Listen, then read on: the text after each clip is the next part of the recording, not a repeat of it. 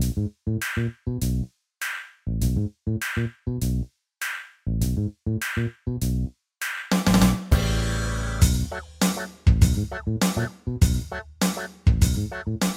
to Box Out Banter. We're finally back after a couple weeks of hiatus. Hey guys, we have lives. We have very busy, important lives. Sometimes we oversleep. Things happen. Yeah, you oversleep and wake up at 5:30 when the recording time's at 4:30. Yeah, that's my bad. But it's all good. But tomorrow is opening day for the regular season. I'm super excited. I couldn't be more excited. And so we're gonna tier the East. And so I'm Chris Okamura. Joining me as always, Mr. Jordan Christmas. Jordan, are you excited to tier the East? I am excited to tier the East. I did a little video with my tier list already, but I get to have a podcast format to explain it in longer form because I didn't want to do a 30-minute video. Before we tier the East, first of all, I want to say shout out to the WNBA champion Chicago Sky. I don't know how much Shout of out to Miss Candace Parker. Yeah, Miss Candace Parker, who signed as a free agent, the big ticket free agent over the previous offseason to come to the Chicago Sky, and in her first year, she brought her hometown team a championship. I don't know how much of the WNBA playoffs you watched, but I watched almost all of it, and it was fantastic. The playoffs are always high stakes. Basketball is always fun, and I am also a little bit sad because we could lose two legends with Diana Taurasi and Sue Bird potentially retiring. Who knows? I've become more of a WNBA fan over the last 8 or 9 years or so. I always make sure to watch the playoffs. I only knew a few players growing up, but Sue Bird and Diana Taurasi became my favorite players. I'm kind of I guess you could say I'm a Seattle Storm fan, but I'm like on and off with it because I root for a bunch of teams because I root for Taurasi, I root for Sue Bird, Candace Parker, like basically whoever. Yeah. I'm like an agnostic WNBA fan, but I lean more towards Sue Bird. So I'm a Storm fan. I grew up a Sparks fan, so yeah, of course. Me and Lisa Leslie and the Candace Parker coming in. Candace Parker's been my favorite WNBA player for a long time, so her leaving was a sad day. That was, but she came home and won the WNBA championship for the Chicago Sky. Shout out to all the players like Allie Quigley, Courtney Vandersloot, one of the best point guards on the planet. Kalia Copper winning Finals MVP. I would have liked to see a Game 5 because Diana Taurasi was doing GOAT things while playing on a sprained ankle and a broken bone in her foot. And also, she had a kid. Insanity. She had a kid. She is the GOAT WNBA player to me, and so I like watching great players do great things.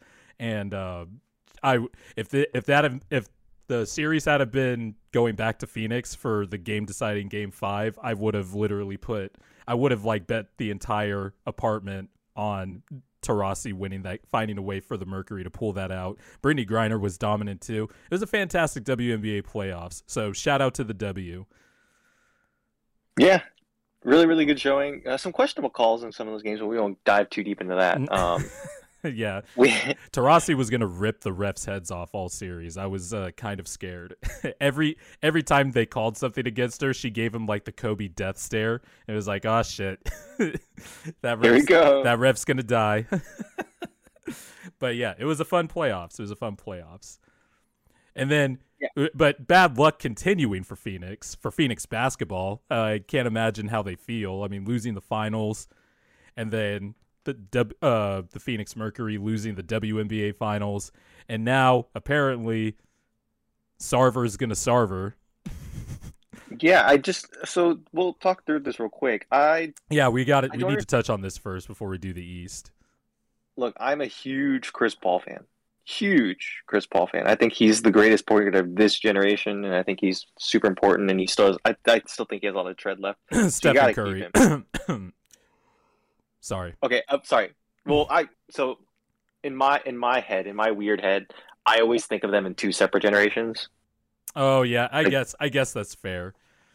But they've been in the league double-digit years together, pretty much. Yeah, but you know what I mean. Though. Yeah, Chris Paul. You think of Chris Paul in the mellow, Melo LeBron, Kobe. D Wade. Yeah, the Melo Kobe. Yeah. Yeah, yeah.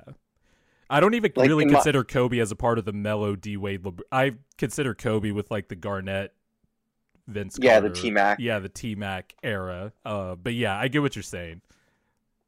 But anyway, so of course you have to retain him. But my thing is, pay your first overall pick that is growing, that's showing potential, that is going to be kind of that's shown to be a big time player in the playoffs last year, and he was arguably the Suns' second best player. The most important player in your team. Like, he was not the reason they lost that finals. No, we're talking about DeAndre Ayton, by the way, for the listener. Suns owner Robert Sarver did not offer DeAndre Ayton the rookie max extension, the extension every rookie gets at the end of their 4-year cheap deal. He extended Mikal Bridges, and then funny enough, after the news broke that Sarver wasn't going to extend Ayton, the Suns and Landry Shamet, who they traded for over the summer, agreed to a 4-year, $43 million extension, which is something I absolutely do not get. Shamet's a nice shooter, but he's really proved nothing beyond that. He's also been injured quite a bit. But I really don't. He's an okay defender, but like, you just traded for him and then you extended him, and you're not going to extend DeAndre Ayton. Like, yeah, and then they gave Markel Bridges a huge extension, which again I think totally deserved as well. But like, you have to make certain decisions. And the cheapness of the Suns came through for the Mikal Bridges extension too. Yeah, because there's no way Mikal Bridges is a $90 million player like that. He would have easily gotten over 100 on the open market. So this was like, I like playing here. I feel like this was I like playing here, and I want to be on a good team type of, but let's work something out extension. Yeah. But so DeAndre Ayton should get the max. Like, they're going to pay him the max anyway, but that's not the point. Now, when DeAndre Ayton's time comes, when he is an unrestricted free agent and he's in his prime, when he's like 25 or 26, this is going to be something to remember. It's going to be like, I had a hard time negotiating with this guy. I feel like I should have gotten paid what I deserved from Jump Street, which is true because he did improve immensely, especially towards the end of the season and into the playoffs, like we mentioned. But now you've had this over your head, and what if you get hurt? Let's say he doesn't get hurt and he does make it to restricted free agency. Some team's going to offer him the max, and then the Suns will match it.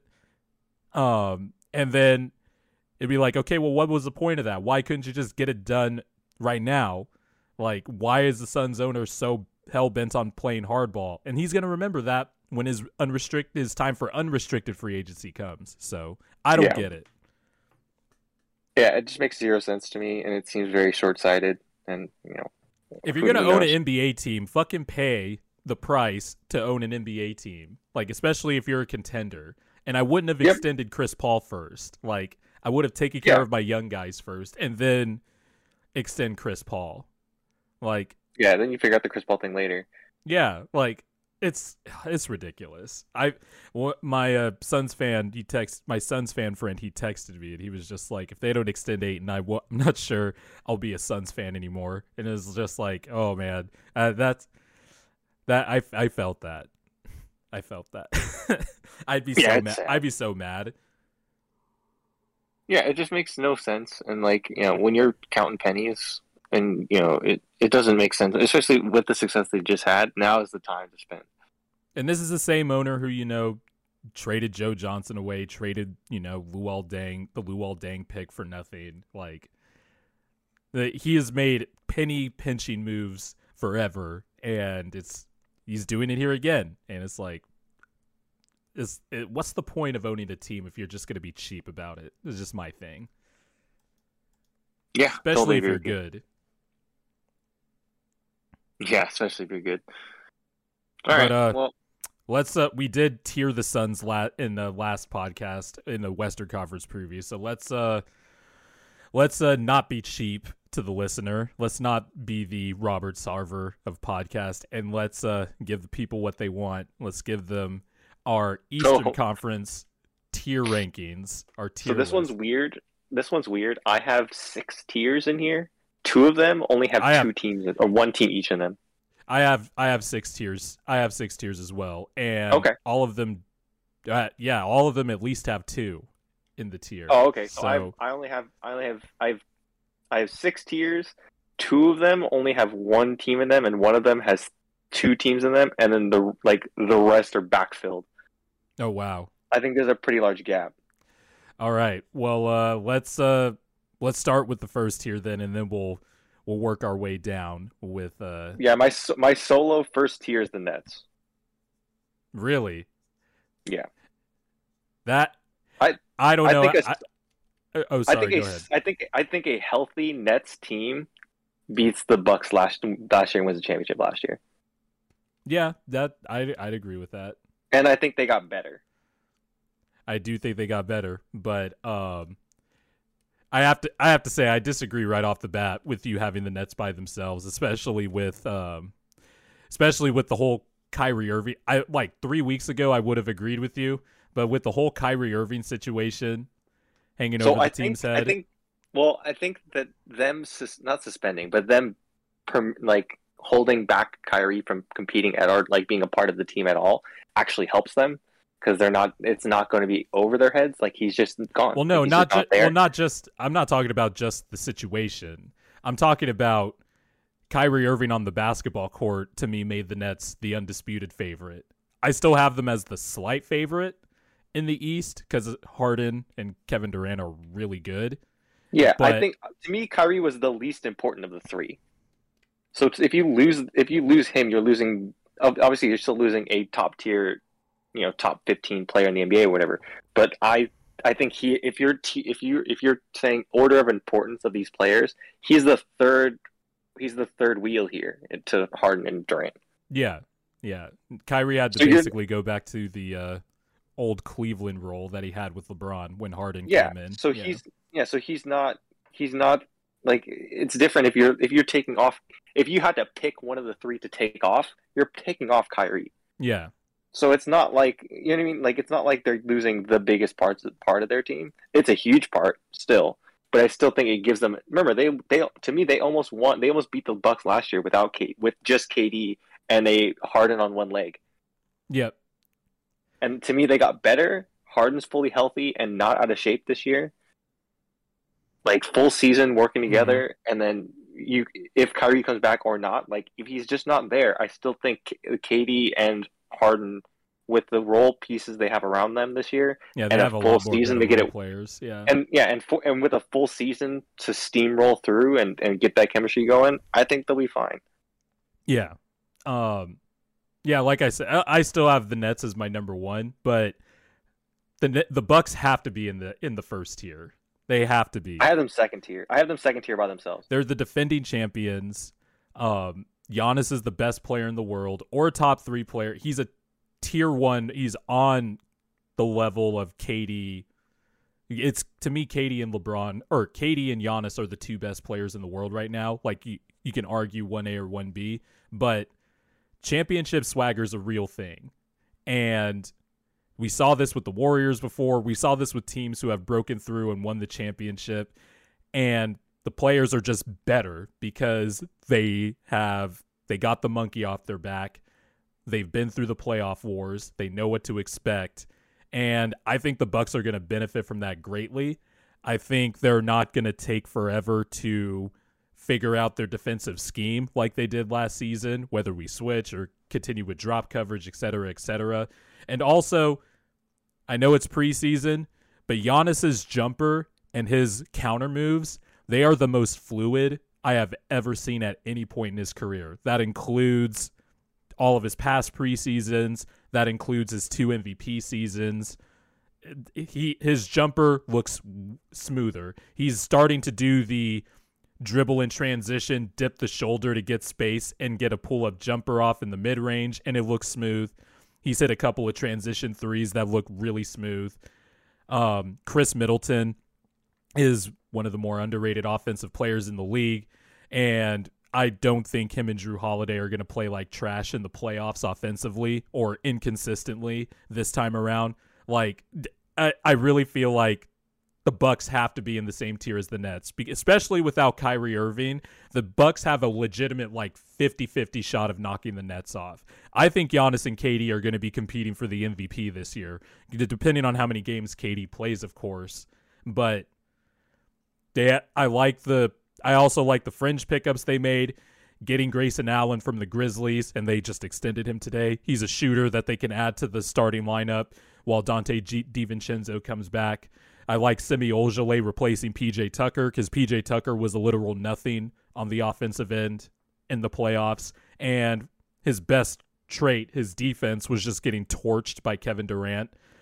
Yeah. And DeAndre Ayton. And the only value PJ Tucker added was in the finals getting offensive rebounds because the Suns were hiding Chris Paul on PJ Tucker, and that was his only value. At least Semi Ojeleye can guard bigger wings and shoot corner threes and stuff like that. I just think the Bucks are going to level up just from championship swagger alone, and because that's a real thing. And I agree. And they know what. I just don't. They know what to do now. Gap, but I think there's a gap, but I think there's a slight gap because if we do a theoretical matchup again with the Bucks and the Nets fully healthy, that's one. Not having Kyrie Irving there is actually going to be detrimental for the Nets because the matchups, the Bucks can then have multiple options with different matchups as opposed to, okay, we're going to have to put Drew on Kyrie and then Chris Middleton on Harden and then Giannis on KD. And, the matchups are just static like that while, you're leaving the rest of the Bucks roster to defend all the other good players. But I think without Kyrie, this actually hurts the Nets in a potential Bucks matchup. But I have no quibble with you having the Nets number one because I do too. But I think they should be. I have them both in my tier one, which is contenders. You got to put respect on the champ's name. So I had a favorite, and then I had it's basically 1A, 1B, but I think they're slightly different. I think these are clearly the two best teams in the NBA. Yeah. Like both conferences included. Like these are the two right here. Okay. I'm sorry. I have to see with the Lakers before I. That's fair. Again, there's too much unknown with the Lakers, but I think I put those three as the top three teams. Like I think those are all pretty clear cut as like any of these can win the championship, and I think are pretty favored to win the championship. Well, I mean, we talked about it last week, but I have the Lakers. Yeah, we talked about it last week. Yeah, that's fine. But those are the two. Those are the cream of the crop for me of the league. Yeah. So then I have in my tier 3, right? So like again, you have them both in tier 1, but in my tier 3, I have Heat Sixers. I'm not sure in what order. Okay. So why do you have? Let's talk about the Heat first. So I think last year was a weird blip year because of all the injuries and the bubble, and I think that took a lot of toll on them. Yeah, it took a lot of toll on the final 4 teams in the bubble. Yeah, so I think that they come back fully healthy. I think they'll have renewed energy. I like the Kyle Lowry pickup. I don't think it's as like, oh my god, amazing as everyone thinks it is. But I just think that they are a solid top tier team that I could see just by pure grit doing some damage in the East. Yeah, I talked about it a little bit in my video. I like the Heat. I like the Heat's top end talent. I don't like basically beyond their top 6. I don't like, and even then, like one of their 6 main rotation players, PJ Tucker, isn't. I don't know if he's good anymore. Like, he's obviously a rugged and tough defender. He'll definitely fight and scrap. But if you're talking about just technically defensively, like, he really can't stay in front of anybody anymore. Also, like, his one good offensive trait that we knew him for in Houston, the corner 3, he hasn't been good at that the last 2 years. Like, the Heat have I like the top end talent of Lowry, Butler, Bam. I think Tyler Hero is going to have a bounce back year. I think people were expecting him to have this unrealistic superstar leap last year because of his bubble performance, and then he wildly underperformed, even below like reasonable expectations. I think he's going to have a bounce back year. Duncan Robinson, of course, one of the best shooters on the planet. You already see in preseason, like they were running some really just interesting and smooth actions with their three best players. I just don't beyond their top six in the rotation. I just don't like. So I'm a little lower on the Heat than a lot of people. But I mean, they're going to be in the mix because Eric Spoelstra is a good coach. They have the good players like Dwayne Dedmon and Markieff Morris don't move the needle for me as backup bigs. Oladipo could.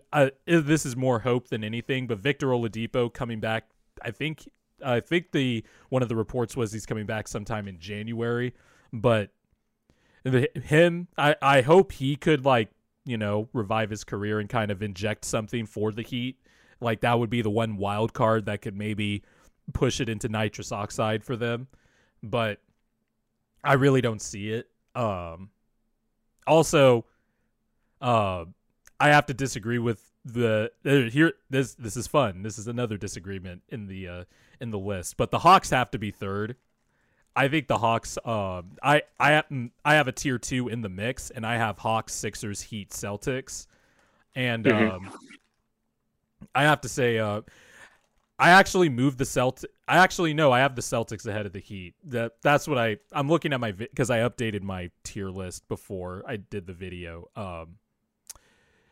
But I think the Hawks should be number 3, and they're deep at every position. The playoff run is going to immensely they had last year is going to immensely help them. They're too deep at every position. They have wings. They have wings everywhere. Trae Young is obviously, he's established himself as one of the best point guards in the NBA. I just think that the Hawks are primed for a leap this year, and I think they're going to be I think they're clearly the third best team in the East. So I'm curious as to why you have the Heat and the Sixers over the Hawks, especially the Sixers, given the entire Ben Simmons situation, and I don't know how that's going to play out. Yeah, the Ben Simmons thing to me is kind of the big question mark of where I put I could put the Sixers in the next tier below. So I have, for context, I have the Hawks in tier 4 right below. So I have them if I could put them in the middle tier, put them 3.5. I just don't I've never been a Trae Young person, and I think that his defensive problems come up in the play are going to be a problem as we start to play more important basketball. That wasn't the case last year, though. No, but I also think last year was a little a lot of the top teams last year, the teams that I thought were good last year I don't think played to their best. No, they didn't. But but Trae Young rose to the moment and took those games. Sure. Again, offensively, I can't deny that. I'm just saying I've never been a Trae Young fan, so I might be undervaluing the Hawks here. I think you definitely are undervaluing the Hawks. They have good players everywhere, man.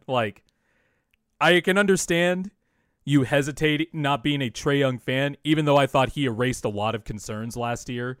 I think the playoff run should give him equity, but they still have DeAndre Hunter, who was injured but took a leap as a 3-level scorer.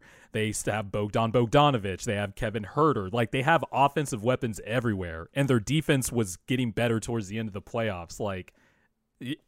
This team has way more talent than the rest if you look down the list of Eastern Conference teams, you can argue the Celtics and the Heat might have more top-end talent, but if you're talking about depth with actual playable talent at every position, the Hawks are clearly better than every team in the rest of this conference, in my opinion. Sure. I'm just not. I don't like their top-end talent, and so the depth to me, I don't know how much. I would take the top-end talent from a lot of other teams. And so for me, it's a thing of I put a lot of emphasis on star power and where I feel like you could play. To me, if Embiid is such a force, that's why I have the Sixers higher. Even without Ben Simmons, I think Embiid's such a force, and they have enough role players around him where I actually think they would function better without Ben Simmons. And I agree. I agree with that. I agree with that. I think Like, so that's why I have them higher than the Hawks, and I have them in the same tier as the Heat. But Trae Young I just established himself as a top 20 player last year. Like, he's bona fide one of the best point guards in the NBA. Like, he's an incredible. Again, that's my bias against Trae Young. That's just me. I understand I have a bias against Trae Young. I understand I don't like Trae Young. So I understand in my mind, I'm just never going to value him as high.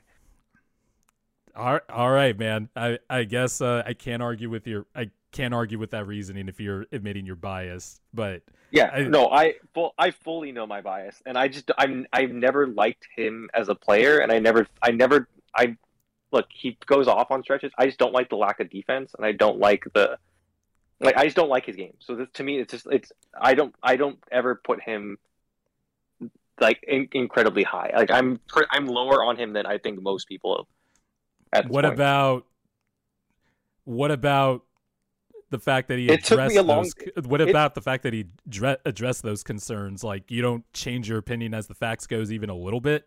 It's like, I wasn't the biggest Trae Young guy too, but he kind of proved me wrong in his rookie year. Like, he already shattered my expectations of Trae. I wasn't the biggest Trae Young guy when he was coming out of Oklahoma, but I just don't. I don't think he'll ever win a championship, and I don't think he'll ever be able to carry a team deep.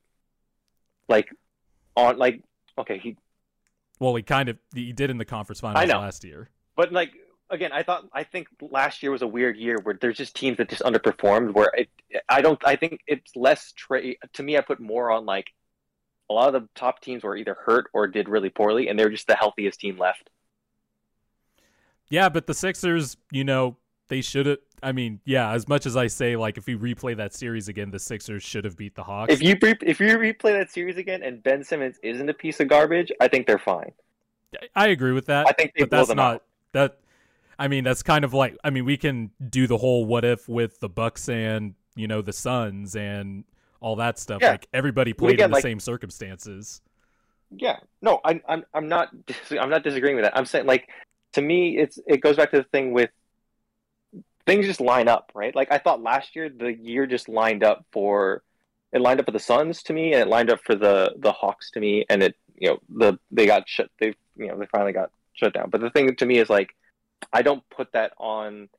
Like, to me, when you go, you can only play who you're given, right? And you can go through. So I don't put it against Trae Young, but I don't see it as a for Trae Young, if you know what I mean.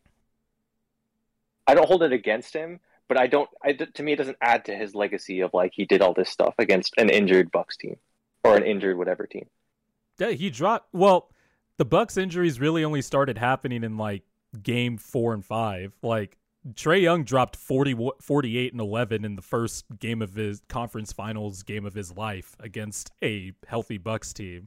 Like, I don't know, man. Like, it's out. Like, the concerns to me about Trae Young are kind of old news now. Like, he's an offensive engine unto himself, and he has all these shooters and playmakers around him. I just don't. If the Hawks win less than like 55 games, I will be shocked. Like, I'm not saying they'll go back to the conference finals. I think the Bucks and the Nets are clearly the conference finalist team, but I think the Hawks are well constructed. They have well constructed their team around their star point guard.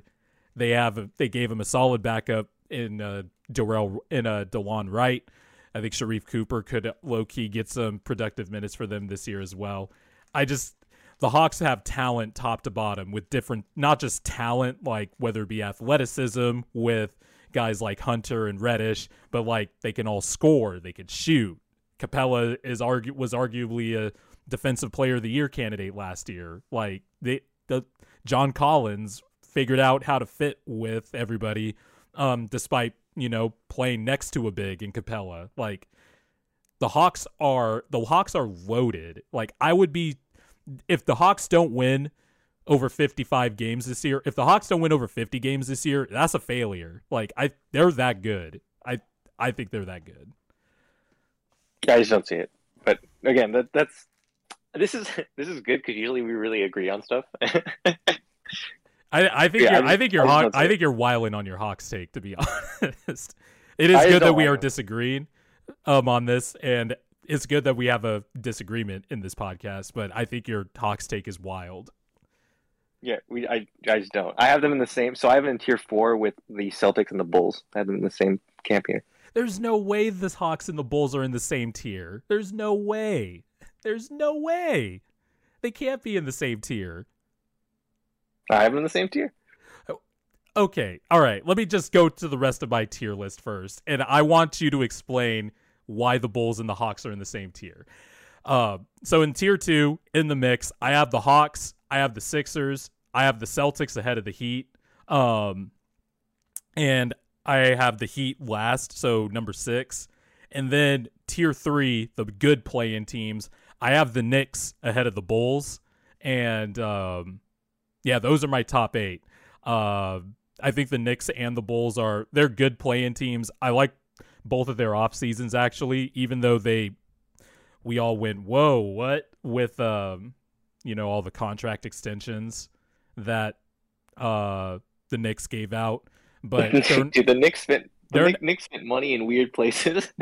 The contracts aren't bad. They could trade them. Also, like, they're kind of like placeholders in case a star gets pissed off and wants to leave his team. But I think the Knicks have a little bit more offensive creation now.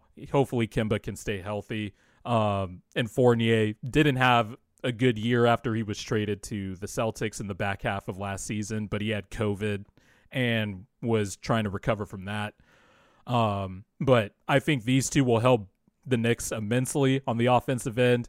I think RJ Barrett's going to take another leap this year. I hope so, man. The thing with RJ is like he has it in stretches, and the thing with him is it's all the efficiency.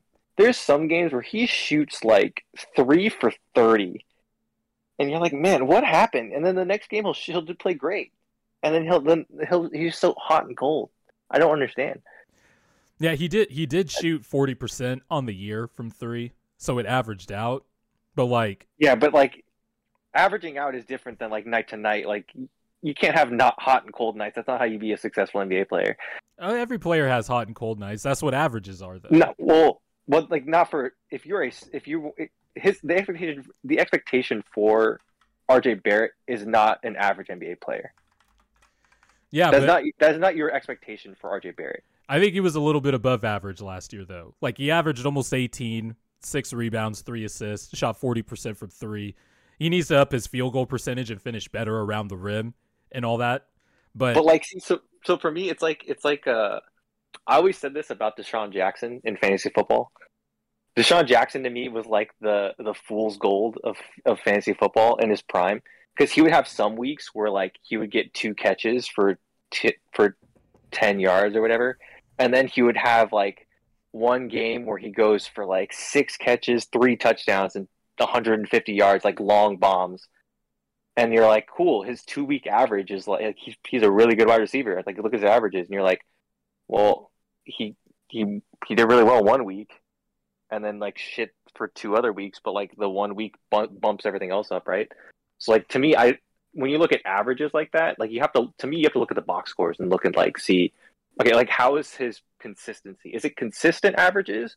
Or is it like he has a hot game or a couple hot games and then like he's pretty mid the rest of the time?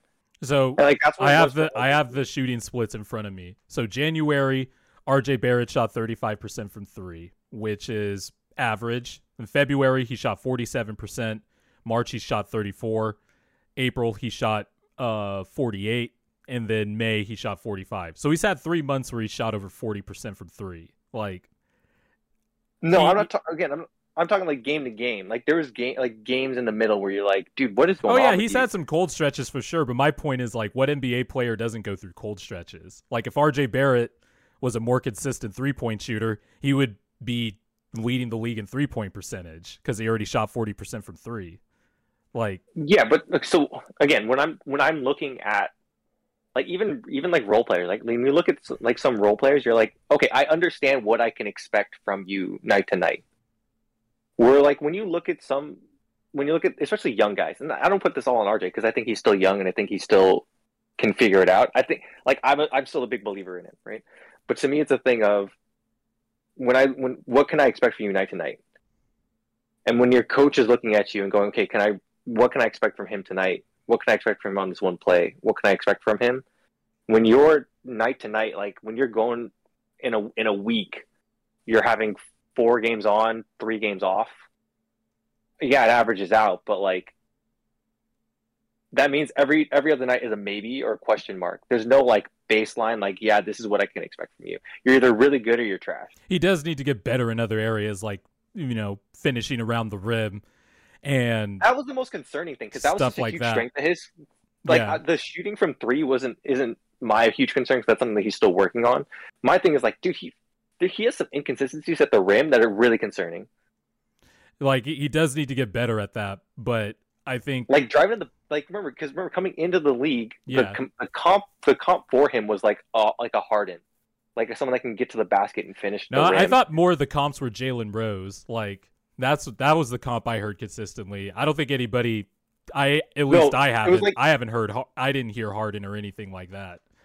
The comps that I was hearing for him coming in were he has the dribbling and driving ability of a James Harden, where he can kind of get to the basket and finish at the rim creatively and kind of do all that stuff. And I was like, okay.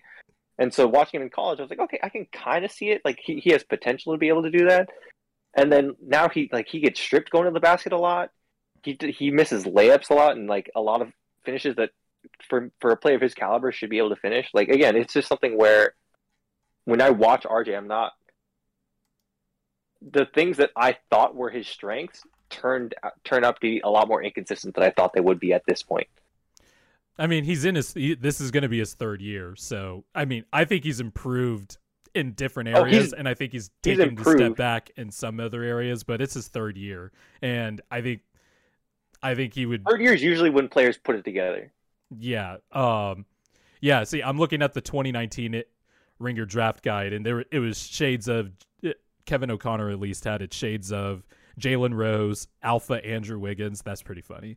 Alpha Andrew Wiggins. That's fucked up. Harrison Barnes, Rudy Gay. He took some strides defensively last year too. His metrics also got better. I just think with more multiple ball handlers this time around, that's going to help out RJ quite a bit, especially if Kemba can stay healthy.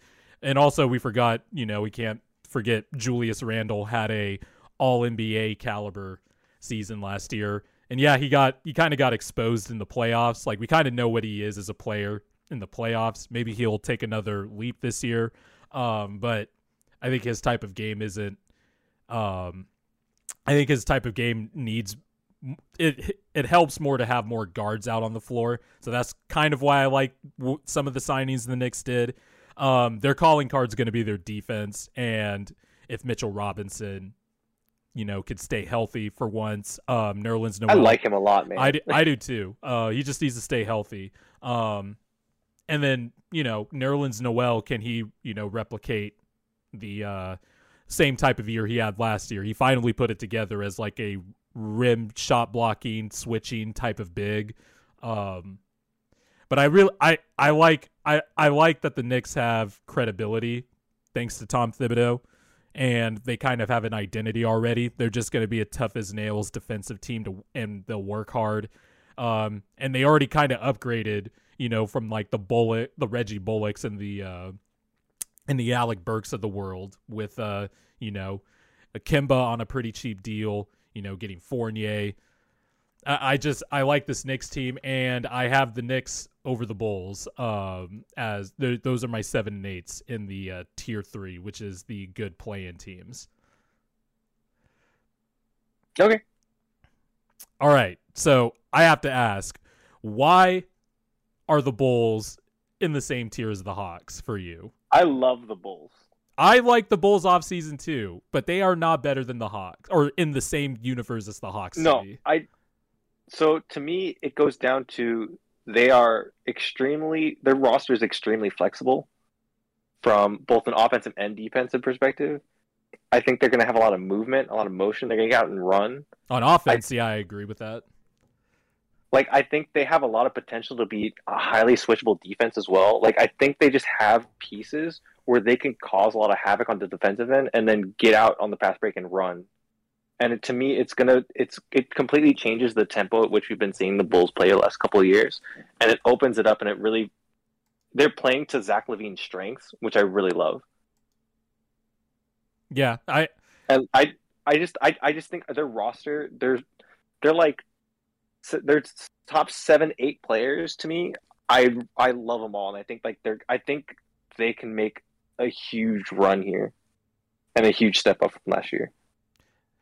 everybody's getting really high on the Bulls supply. I love the Bulls offseason. I love Lonzo Ball. I like that they signed Alex Caruso. I think the DeMar DeRozan signing was actually pretty good because he turned into a different player in San Antonio. I highly doubt a lot of people watched any type of Spurs basketball, but DeRozan became a awesome playmaker during his time in San Antonio.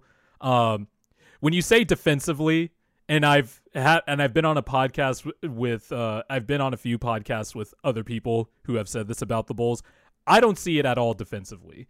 I count 3 good players that are good on defense on this roster, which is Lonzo Ball, obviously, Alex Caruso, and Patrick Williams.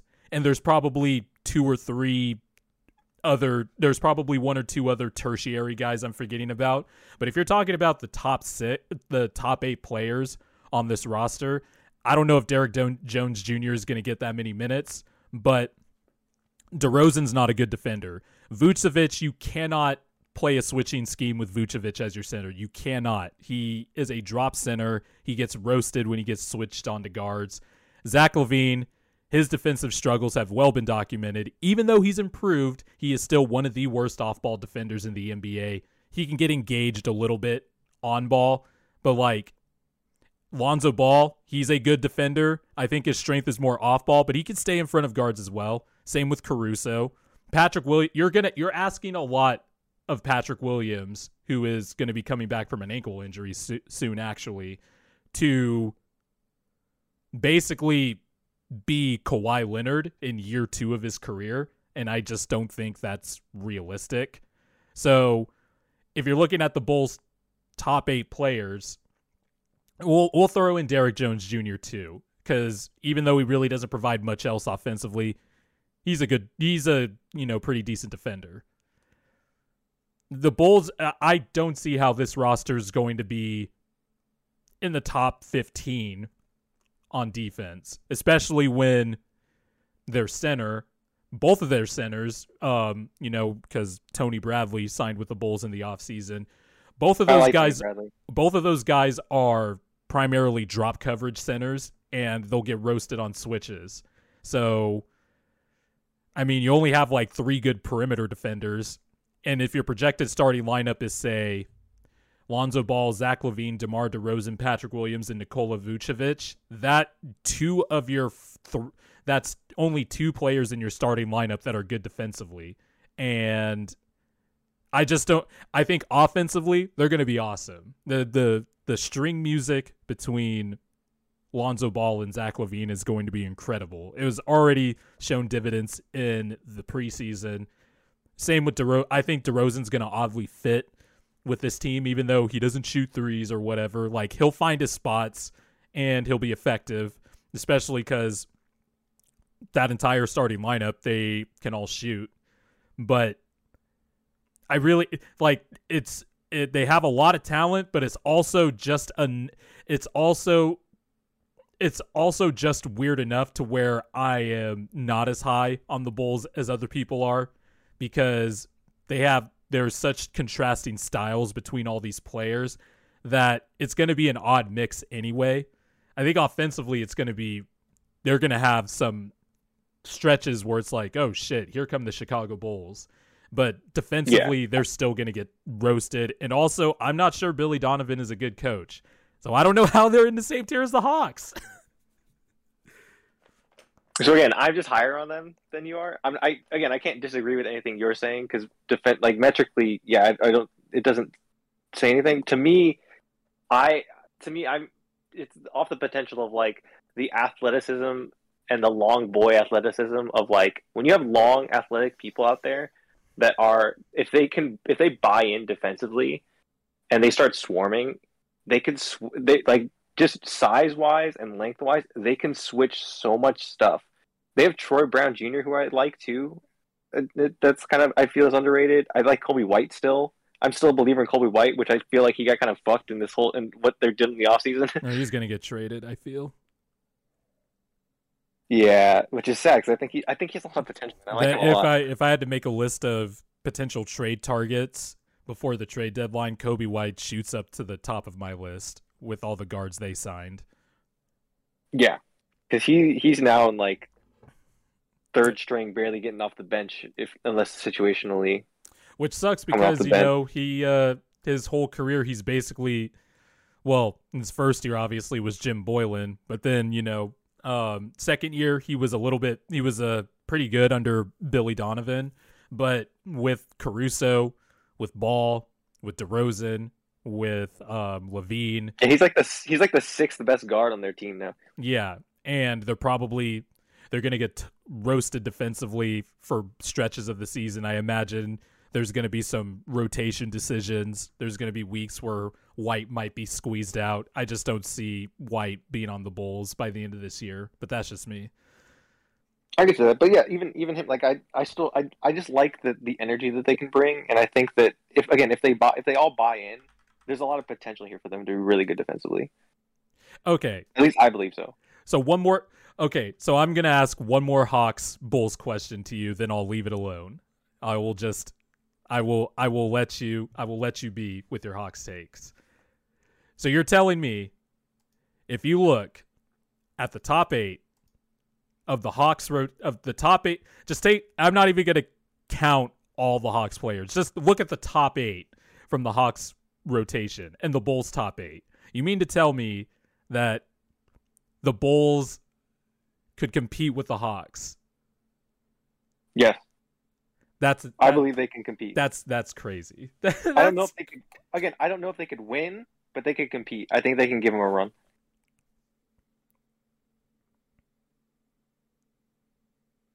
All right, we're gonna have to see. I think that's crazy, but we'll revisit this at the end and we'll see. This is a BOB bookmark. I am bookmarking this. Fair enough. I am bookmarking this. And you could do that to me too if you think I'm insane on something. No, I think at this point we both understand that like I'm happy to take my lumps if I'm wrong. Oh yeah, me too. There's no like whatever. I just believe that they're like the Bulls can compete with the Hawks if they come to a series. I think that's I think the Hawks might win 4-0, but I think all of those games would be hard fought. Like I think those are battles. Yeah, I would venture to say like 2 of those games would be close. I think the Hawks would trounce the Bulls. All right. Yeah. All right. I'll leave it alone. We'll revisit this topic. we'll revisit it. All right. So I guess I'll go to tier 4 with my other play-in teams, the teams that I think are going to be scrapping for the 9 and 10 spots.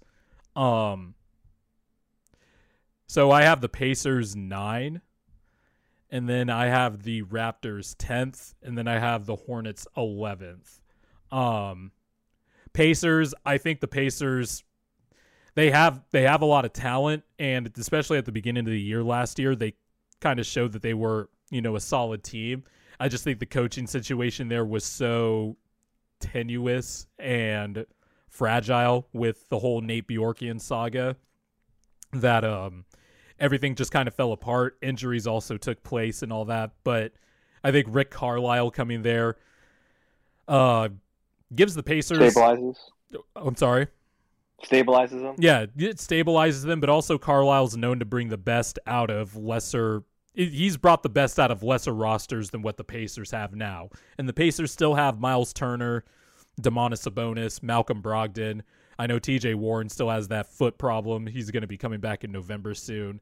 Or next month, actually. It's November's, approaching fast. I just like the pace. I like the combination of the coach and talent, which is just enough for me to put them above the Raptors and Hornets. The Raptors, I'm a little bit higher on than a lot of people are because I think Nick Nurse is a top 3 coach in the league. I think OG Anunoby is set to take another step this year as more than a 3-and-D guy. I thought he really showed some creation. Potential, especially after the Raptors traded Norm Powell to the Portland Trail Blazers. He's career 40% 3-point shooter, takes a leap every year as a defender, and he was good the minute he stepped into the league. Pascal Siakam, even in a down year, is still a good year. Fred VanVleet, like, they still have talent up and down the roster, and I feel like Scotty Barnes is actually going to have an impact instead of being told to, like, stand in the corner and just sit there. I think Nick Nurse is actually going to use him and figure out how to bring the best out of Scotty Barnes. I think Barnes going to the Raptors was a godsend for him, somebody like him, especially because, you know, he just has this different type of infectious energy that I think pertains to a great work ethic. He's long, he can dribble, he can pass, he just can't shoot. And that's going to be the deciding thing for him. But he already fits with the Raptors' ethos of just long boys, and not only that, you know, long players who can dribble, who are just cerebral. Gary Trent Jr. also, who they got in the Norm Powell trade last year. I actually think if you look at the Raptors' projected starting five, you think it would be VanVleet, Gary Trent Jr., OG Anunoby, Pascal Siakam, who is also injured. He's going to be coming back at some point over the next month. And Can I just say how much I love OG Anunoby? Yeah, I love OG. OG Anunoby is one of my favorite players. His second year was derailed with, I think he had appendicitis, and also he had some personal family tragedy that happened. So he kind of, even in his his year where he took a step back, it was still an improvement. And then this past season, like, he really just took off as a scorer and an offensive creator. And then in his the bubble year, his third year, his bubble playoffs, like, he really showed that he could be a small ball five and just unlock all types of pure just raw talent of the Raptors, switching everything on defense. And that's the thing with the Raptors. I think they're going to be a good defensive team this year, with all the length and Nurse's defensive schemes and all that stuff. But then you throw in the fifth starter. Let's say it's like Chris Boucher or something like that. That's a lot of length, and that's still a lot of shooting and a lot of dribble penetration, because I know a lot of people think the Raptors offense might, and it fairly thinking so, the Raptors offense might not, it's not going to be as good this year. They're still gonna, like I said, they got to use a lot of motion. There's still gonna be a play-in team, but I think they're gonna be better than a lot of people think. And then the Hornets. I mean, this is my whale song. I love the Hornets. LaMelo Ball. Obviously, I'm looking to see what he does in his second year. Hopefully, Gordon Hayward can stay healthy. I think their center position was upgraded just by the mere fact that it's not Bismack Biyombo and Cody Zeller manning the center position. So it's kind of a nowhere but up type of thing. Like Mason Plumlee, he was solid with the Nuggets when he was backing up Jokic and was, okay with Detroit. Didn't really play much, but I think he's a nice passing center. He's a nice passing big to pair with LaMelo.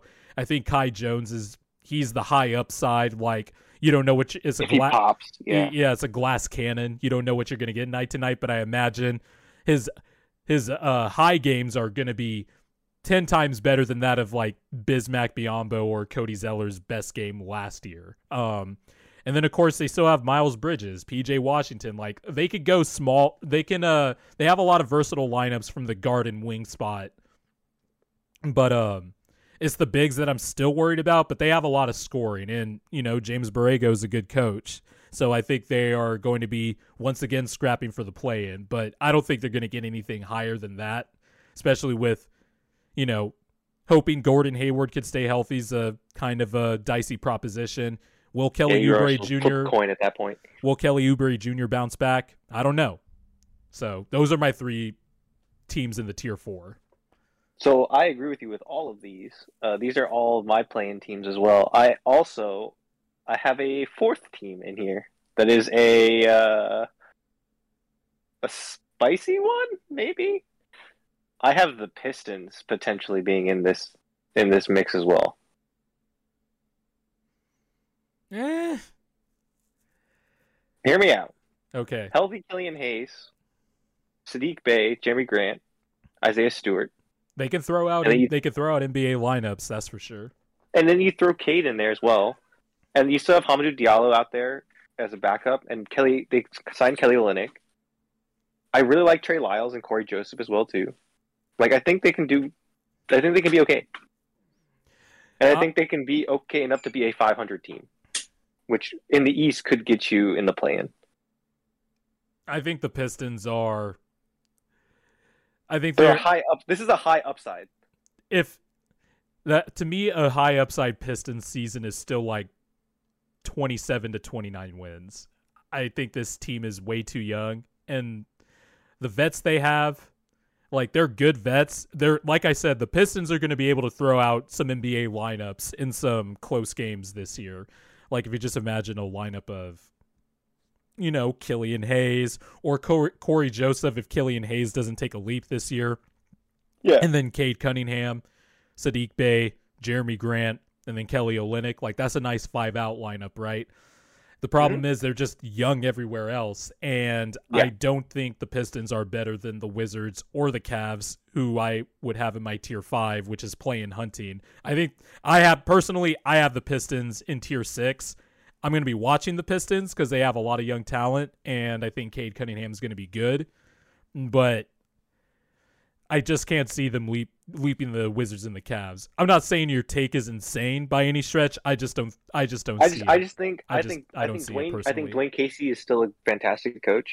Oh yeah. And I think that when you add, like looking at what they did last year, it was just their offense was really disjointed because it was like, okay, let's pass the ball around and then let's get it into Jeremy Grant's hand and let him cook was kind of their whole offense. Mm-hmm. Or like, and then hey, maybe Sadiq Bey can hit an open 3, or like maybe he can just like chuck something up. It was just a really disjointed offense. So like when you add a piece like Cade that is able to distribute and be sort of the connecting tissue, kind of like how Halliburton was, I think that it stabilizes your entire offense. And then again, like you could have. Again, you don't have a Chris Paul, right? It's not the same, and I don't want to compare it to Chris Paul going to the Thunder, but it is the same thing of like you just have young guys that are just going out there and playing with no expectation, with kind of just playing really, really free and just kind of playing basketball. And then when you throw in like a battery like that, they're able to sort of play off of that battery and then just play free and open and well because no expectation, right? There's no pressure. So when you're young like that, you're just going out and playing and balling. And like, hey, they might pick up some wins. And to me, a mid 30s to low 40s win rate here is the high end. Like if it all works out for them, I think they could be. I don't think they'll make the play-in, but I think they could be in the hunt where like you're looking at them like, oh, maybe they're only like 2 games back. I almost did put the Pistons in tier 5 behind the Cavaliers, but I just have to see a roster full of 21-year-olds actually try to win in the East because the East is better than the West this year. And if you're talking about just the top 8 alone, I think are clearly better than the Pistons. And then I think the top 11 is clearly better than the Pistons. I just don't see how the wins. I just don't see where the wins are going to come if they're going to be shooting for, if their high upside is 35, 40 wins or low 40s wins. I just don't see it with a young roster like this. And, but they do have it. I do see your point. Like they could like be in the mix for a bit because they do have Jeremy Grant, who I thought took a legitimate leap last year, wasn't empty calories. I like the, Kelly Olynyk signing, like I mentioned earlier. I like Beef Stew, Isaiah Stewart, who showed a lot of offensive flashes towards the end of last season. He's a rugged, tough rebounder, but also showed a little bit of offensive pop. So he's going to be getting some minutes this year. Looking forward to watching him as well. I just don't see with this roster how they're going to be better than the Wizards or the Cavs, who I think just have better talent overall, top end. The Pistons to me are only more talented than the Magic, and that's not really saying much either. I guess. No, the Magic. The Magic to me are the worst team in the. They're clearly the worst team. They're clearly the worst team in the East. They have a lot of young players I like. In the NBA. I think they're the worst team in the NBA. Yeah, I think you're probably right. I was thinking because even the bottom tier Western Conference teams are better than. They cleared the shit, man. They just cleared everything. Yeah, the Magic do have a lot of young players I like, and it might be the leap year of Mo Bamba if preseason is any indication. And finally, oh no, Kevin O'Connor will be vindicated, and so will I. When are we going to get the Jonathan Isaac, Wendell Carter, Mo Bamba front line? I think that front line can work if Mo Bamba's 3 is real, and Jonathan Isaac can actually, play 60 games. That's the only thing. But I guess I should go to my tier 5. So I have the Wizards and Cavs here. I think the Wizards have the best player out of these play-in and play-in hunting teams with Brad Beal. I think the Spencer Dinwiddie signing was a very clever, or the sign-in trade with Dinwiddie was very clever to try to get out of the Westbrook deal. I think Dinwiddie's a good player. And I just feel like I struggled putting the Wizards here because it could also go bad, and Bradley Beal could just want out. This is the last year of Beal's contract, but I mean, Kyle Kuzma. I mean, you've spent a lot of your time watching Kyle Kuzma, but if you're asking him to kind of carry the offensive load, we've kind of seen what it is. We kind of know what his best role is as a cutting spot-up guy. Like, he's really good at that stuff. Yeah, he's really good at that. And I just wondered, is he going to go back to this role now? Hopefully not with the 2 guards that they have. Davis Bertans is just $16 million wasted on a roster spot pretty much. Wasn't good last year, injured last year, and just $16 million for a guy who basically just bombs away threes at any chance he gets and gets roasted. He gets roasted on defense and does nothing on the offensive end besides shooting. Waste of $16 million. Yeah, to me, Bertans is a player that's wasted on a bad team. Like, yeah, to me, Bertans would be Spurs. He would be really good as a role player on a championship team, but he is wasted on a garbage team. So because he does nothing. Like the Spurs. Yes, he does nothing. Yeah, he did. He was off. He's been off injured with his 2 years in Washington, and he really he's an elite 3-point shooter, but he really provides nothing else. KCP, that's a nice championship 3-and-D guy. Like that's a nice piece. Montrezl Harrell will definitely get some time there. Hopefully Thomas Bryant can get better from the ACL. I love Rui Hachimura. I'm waiting for I don't know if it's ever going to happen, but my heart is set on seeing a fully healthy season from Rui Hachimura, because I think that kid has some stuff. Yeah. I think he has some stuff, but every time he starts to ramp and you start to see he's figuring it out, he gets hurt. Yeah. Or something happens, or he gets pink eye, whatever he had. Mm-hmm. And you're like, man, if he just has some time, because he's only played he played I think 50 games the first year and then 60 games last year, but it's all it's not straight. He's playing these in 20 game chunks. And you're like, man, I just want him to be able to sit and play through as a year. Yeah. Yeah, for sure. I agree. I think the world of Hachimura. They have Denny Avdia too. I'm a huge Aaron Holiday fan. Hopefully he could get some time behind Beal and Dinwiddie. And they obviously got Daniel Gafford from the Bulls in a trade last year. Nice energy big, plays hard, can dunk everything in sight. The Wizards have a lot of talent on this team. I just need to see how it's going to coalesce together.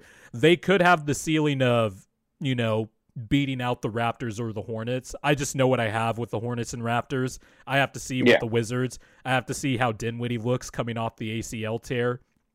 I have to see the 3 new Lakers. I have to see how they look in their role. So that's why I have them at the top of this tier play-in hunting. And then the Cavs, I think this is the year Darius Garland's going to take the leap. He's going to take the De'Aaron Fox-esque leap into establishing himself as one of the young guards in the NBA. Doesn't look like the Cavs have agreed to a Colin Sexton extension. The deadline passed. My friend Evan Dammarell reported that before the deadline that the Cavs were not going to extend Colin Sexton. So it looks like it's going to be our restricted free agency game. But if you've seen how Evan Mobley looks in the preseason already, he looks incredible. The Cavs, I think, the last 2 years, there was kind of questions like, the Cavs have a lot of young talent, but how does that all necessarily fit together? And for me, if you're a shitty team, fit shouldn't matter. You should just get good players and see who shakes out, right? And I think we're getting to that point with the Cavs, because I think in terms of the most important positions on the roster, Darius Garland and Evan Mobley, I think, set the franchise up for the next 5 to 7 years if they keep developing on the trajectory. To me, you're building around Garland, Okoro, and Mobley. Those are your three pieces that you're building around. I'm not so sure about Okoro yet. I have to see more offensively from him in his second year, but I think he's a great defender. But he can be part of that young core. That's just, not that I full on disagree with you. I just need to see more from Okoro personally. I think for me, Okoro last year, I think he had so much on his plate defensively because they had no one else. He got thrown him into the fire immediately when the season started. It's hard for you to develop any kind of offensive game more than slashing when all you're doing is when 80% of your energy is being spent trying to chase around the top players in the NBA. Yeah, but there's still some mechanical stuff offensively with the court. Like, can he shoot better? Can he not dribble as high with his can he actually create for others? Because I know that was a role that the Cavs tried to make him do in summer league, was be more of a facilitator and all that stuff. But and it still looked clunky. So that's what I want to see from Okoro. But your point still stands. Like, Okoro, he works hard. I can't imagine him not being a part of the young core. I just need to see it. That's fair, and I'm still a huge Jared Allen fan. I think he's a solid big. Yeah, I don't. It's not even that I don't. Mobley's skill set might actually make a Twin Towers lineup work for the Cavs for a bit. Not in the bigger picture, but in the short term. So this is something. This is something that, like, and I want to call out first. I don't hate Lauri Markkanen. I actually really like Lauri Markkanen. I just don't understand the Cavs' reasoning for signing Lauri Markkanen. I don't understand a lot of the reasons why they traded and extended for him, but there are two legitimate reasons that I think are valid. The Cavs were absolutely trash shooting the three last year in every category, which is attempts, makes, percentage, and all that stuff. And I think the thinking is Markkanen kind of gives them that spot-up shooter that they never had, and which is, it's not the best logic, but I get it. And also, Markkanen can kind of play center also in a pinch. But that's really the only reason. I still don't get the extension. They traded for him and gave him a lot of money. Yeah, they traded for him and extended. And I like Lauri Markkanen too. He's been injured the last few years, but his second year with the Bulls, I was like, okay, like, we have something with this guy. I was a full believer in the Markkanen and Wendell Carter pair. Yeah, me too. I was a full believer in that. Yep, and then Jim Boylan kind of fucked everything up. Yeah, but again, I just don't get. Again, I like him. I like the player a lot. I just don't get, like, when you have Mobley and Jared Allen, and given how close they all are in age, there's no reason to give Lauri Markkanen all this money. Yeah, I agree. I wouldn't have done it either. But like, your bigger concerns are wing depth and guard play, especially if you're going to lose Colin Also, Sexton. I think I don't understand why you need 4 forward centers. Also, from what I understand, the Cavs are trying to make the play in this year. This isn't a quote unquote. This isn't a make or break season for them in terms of winning, but they want to take the next step. So I imagine that's why they traded for Lauri Markkanen. Also, Evan Mobley is going to be, it's kind of Evan Mobley insurance this year, because I think Evan Mobley's still going to have some really raw moments. He's still a developing big. He needs to, obviously throughout the year, you hope to see better shooting from him. And you just tell the fluidity though, the way he moves. The preseason, like, Mobley's got it. He just needs to, get playing time and develop like all young bigs do. And so I think that's the other reason for the Markkanen signing, but I wouldn't have done it. But the Cavs do have talent. I just don't think there's a gap between the Wizards and the Cavs in this particular tier. I don't think they're going to make the play-in. I did like a 2-hour I can't believe we talked Cavs for 2 hours, but I talked with Evan Dammarell. How'd you do that? Hey, when you have, it's kind of like podcasts with you. When you talk to somebody about hoops and for a few hours, sometimes it just goes that long, you know.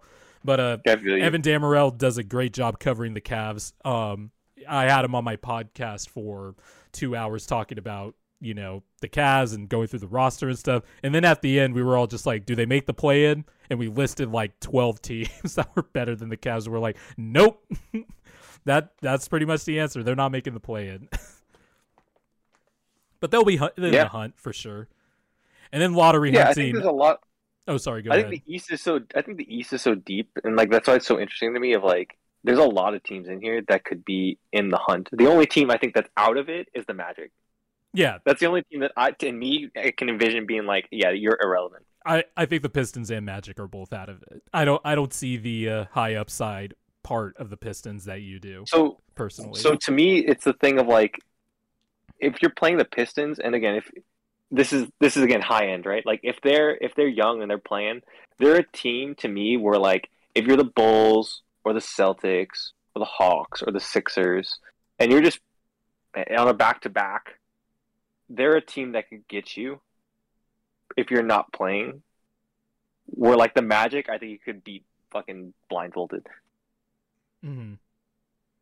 So like to me, like that's where a lot of like Pistons could steal a lot of these wins of like. Oh, I agree. I think the Pistons are like I have the Pistons ahead of the Magic. Yeah, but like that's why I have them separated, just because it's like I don't feel like the Magic could even like put up a fight. Yeah, like you're right. That's definitely the Pistons at least like, hey, if you're sleepwalking through this game, like they're gonna blow you out. Yeah, the Magic just have. I like all the Magic's young guards, but they have too many young guards. Like they all still need to learn. Yeah, I'm a huge Cole Anthony guy still. I still love Cole Anthony. I like Cole Anthony. I like Jalen Suggs. I like R.J. Hampton, Markelle Fultz. He's still never gonna be the number one pick that he was projected. I feel bad for Fultz. You're talking to somebody who lived through this entire Fultz saga. Like, trust me, I know how you feel. Because last year he was like coming on. He was like, oh man, he's finally got a rhythm. He's got a groove. Yeah, he was playing better. Yeah. Yeah, and then he gets hurt, and then now this roster has 3 of the kind of young up and coming guards. Yeah. And you're like, man. Well, he hasn't. He was extended last season. Yeah. So they still kind of have a belief in him, but yeah, like now he's going to come back. Cole Anthony, Suggs, and Hampton, you're not going to get playing time. And they still have Gary Harris on the roster. They still have Terrence Ross on the roster. I imagine those are 2 other trade candidates I'm looking at this season too. I used to be a big Gary Harris believer. That was one of my first bouts. I'm a big Terrence Ross guy. Again, long boy. Terrence Ross, like, he could provide shooting, so I wouldn't mind him. But one of my first forays into NBA Twitter on my old account was when the Nuggets first extended Gary Harris to that 4-year, $85 million extension. This was like back in 2017 or whatever. And looking back on that now. And he was coming off a year where he was coming off his 3rd year where he shot like he averaged like 17 and shot 45% from 3 and was one of the best up-and-coming two-way players in the NBA. And literally all the replies I saw to Adrian Wojnarowski's tweet, because of course he reported this, the 2017-18 season, Harris was coming off of 17.5. No, it was, 2016-17, excuse me. He was coming off 15 points a game, 42% shooting from 3, and was a hellacious defender. And Woj reported the extension on Twitter, and I saw a bunch of replies saying, like, what the heck? 4 years, $80 million for a guy who averaged 15 points? You know, that usual, bullshit. And then I just simply replied to Woj. I was like, the people in here bitching about Harris's contract has watched literally 2 Nuggets games. And everybody, I had got like 15 replies, and everybody, it was just like 90% of them was just like, you don't know anything. Harris isn't good or whatever. And then there was a few Nuggets fans that were just like, thank you. Somebody understands how good Gary Harris is. And I was like, yeah, like, he's a good 3-and-D player. Like, that contract, like, that was a steal. And then he gets hurt. For some reason, he forgets how to shoot. and now look where he is. It's kind of weird. Like, he's taken a weird trajectory in his career so far. I hope he bounces back. I think a team could use him when the trade deadline rolls around. Yeah, but the Magic aren't going to be good this year. Yeah. To me, Gary Harris and Terrence Ross are both players that can help a team. I just don't. Gary Harris to me has always been like, again, it goes back to it's just inconsistent, man. Like, I don't know what you are, year to year, month to month. I don't know. Well, he's been hurt a lot. He hasn't really played much. But remember in the bubble playoffs when the Nuggets were playing the Jazz and the Nuggets beat the Jazz in 7, that series changed when Gary Harris returned. I think it was game 3 or 4, but he was able to start playing like 20-25 minutes a game and was the primary defender on Donovan Mitchell, and that changed his defense changed the series for the Nuggets. Like, there is an impact player. My point is there is an impact player somewhere in there still. And he's only 26 years old, so a team should trade for Gary Harris. Someone should trade for Gary Harris. Someone should trade. Yeah, and Terrence Ross. Like, the Magic still have some players where they could be sellers at the market and, add on to their young talent and their draft assets. So, but, I'm going to be watching the Magic a lot this year still. Like, they have all the guards. They have the bigs. Chuma Okeke was a nice find last year for the Magic as well. Maybe the Mo Bamba leap is coming this year. Like I said, if preseason is any indication. I bought Mo Bamba stock so hard. I really did. Yeah, me too. I'm still he's been injured. Also. Hey, wait, question. No judgments. This doesn't leave the podcast. No judgments. Were you also a big Hasheem Thabeet guy? I wasn't like a huge Hasheem Thabeet guy, but I thought he was a lottery pick for sure. I thought he was going to be the shit. I thought he was going to be like the next. Like, I thought he was going to be like a defensive center. I thought he was going to be a defensive monster. So did I. I thought he was like the next like Dikembe Mutombo. Yeah, but of course that did not happen. It would have been nice. I was like, yo, him with Marc Gasol and Zebo. Oh yeah. My god. Yeah. Yep. Yeah. He was. Yeah. That would have been a realized Hasheem Thabeet would have been nasty on the Grizzlies, but you miss on a lot of these guys. The draft is hard, so. I was definitely wrong on Hasheem Thabeet being a lottery pick, that's for sure. I wasn't like I remember watching him at UConn, and I was like, he's going to be a monster defensively. Not sure about the offense, but he could be like a lob-catching threat. I mean, he was huge. Oh, yeah. But I thought he like what Gobert is now, I thought Thabeet was going to be. Yeah, that would have been the ideal outcome for sure. But yeah, can't believe we ended the podcast on Hasheem Thabeet, but here we are. I bought so much stock. Like, there's NBA stock, I bought so much stock on him and OJ Mayo. All right, so let's OJ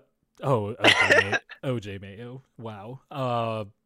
The Grizzlies had a lot of potential prospects that I liked when I was in high school and early college. I thought they were going to be like, I thought they were building like dynasty shit, because I still love Mike Conley. Mike Conley's still he's one of my favorite players still. Gang. I still love him. But let's go over our tier list one more time before we end the podcast. So my tier list, tier 1 contenders, I think the Nets and the Bucks are in this tier. Tier 2 in the mix, I have Hawks, Sixers, Celtics, Heat, and then the good play-in teams, I have the Knicks and then the Bulls. These are all in order for me. Other play-in teams, I have the Pacers, the Raptors, the Hornets. Play-in hunting, tier 5, Wizards and Cavs. And then tier 6, lottery hunting, I have the Pistons and the Magic. All right. Yeah, I have tier 1 is my favorite, and I have the Nets. I have a contender in tier 2, which is the Bucks. I have tier 3, who are like kind of my top seeds are going to be the Heat and the Sixers. Tier 4 is sort of the middle tier. I have the Hawks, Celtics, Bulls, and Knicks. They're not in order, by the way. These are not in order. And then tier 5, I have sort of the fringe bottom tier seeds and then play-in teams, and so I have the Pacers, Hornets, Raptors, and I have the Pistons a little like I have the Pistons like the high end Pistons here, and then I have tier 6, which is sort of I have tier 6, which is the rest of the bunch, which is the Wizards, Cavs, and then Pistons on the low end. And then I didn't even rank the Magic. I should have put tier 7, but the Magic were like, I completely forgot to put the Magic on here. That's the ranking for the Magic. Yeah, I just didn't even put them on here. the tier forgotten. That's what it's called. The Magic. It was just like, yeah, they're just not like I wouldn't surprise me if they won under 10 games. That's actually I'd agree with you. I think the Magic. I think if the Magic win 17 games this year, I think that would be a success. I'm gonna watch a lot of bad Magic basketball though because of the players, but you are really high on the Pistons. Oh, Pistons high end. It goes back to my thing. I love Cade. I think he's gonna be. I think he could pull them together. Like if they on the high end. If they start to just kind of get on a roll and get some confidence going, again, young players with confidence is a dangerous thing. And then plus, I have a lot of faith in Dwayne Casey as a coach too. I think he can pull them together. I don't know, man. I have a lot of faith in them as like the blind bliss of being young and playing with no expectation. Yeah, your Pistons take is it's a reasonable one. You almost recovered from your awful Hawks take, but I'll allow it. We'll see, man. We'll see. We'll see. Like I said, we'll revisit this podcast, and if I'm wrong, I'll be like, I'm wrong. I will sing the.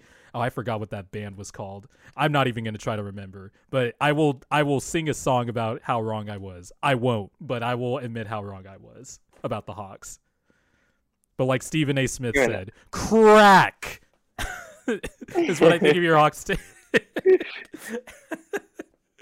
But do we have anything? I'm glad we disagree there because usually our podcasts are really boring because we just agree. No, I wouldn't say our podcasts are boring. We just disagree about the minutia of stuff with teams. Yeah, but in general, like this, we very rarely have big disagreements where we're very far on something. Yeah, the only takes I've really had a huge disagreement with is just don't bring up the topic of Paul George or the Hawks. Apparently. Yeah, it's the only thing we disagree on. And maybe some other stuff this season, but we'll find out. Is this the year of BOB dissension? Oh no. No, I'm kidding. It's good when we disagree. No, but I will say the Paul George thing, he did prove himself last year. Like he did solve a lot of the stuff that I was saying. I just still don't I still just, again, going off the podcast we had a couple weeks ago, like I still don't think he can carry the Clippers by himself. I still think he needs Kawhi there to like contend with some of the other teams. Oh yeah, but agreed. I think he still really proved himself last year of like, you know, not being a useless piece of garbage. But... Wow. I didn't say that. If anybody catches this, I did not say that. He did. But I don't want to relitigate Paul George again. So fair enough. But yeah, so guys, we appreciate having you guys sitting here and listen to us. Sorry it took so long to get the Eastern tier list done. Got it before the season ended, so. We did. So it's tomorrow's beginning of the regular season, and we'll be back next week. Or today when you listen. The first week action. I'm excited, man. I'm excited for this season's going to be really good.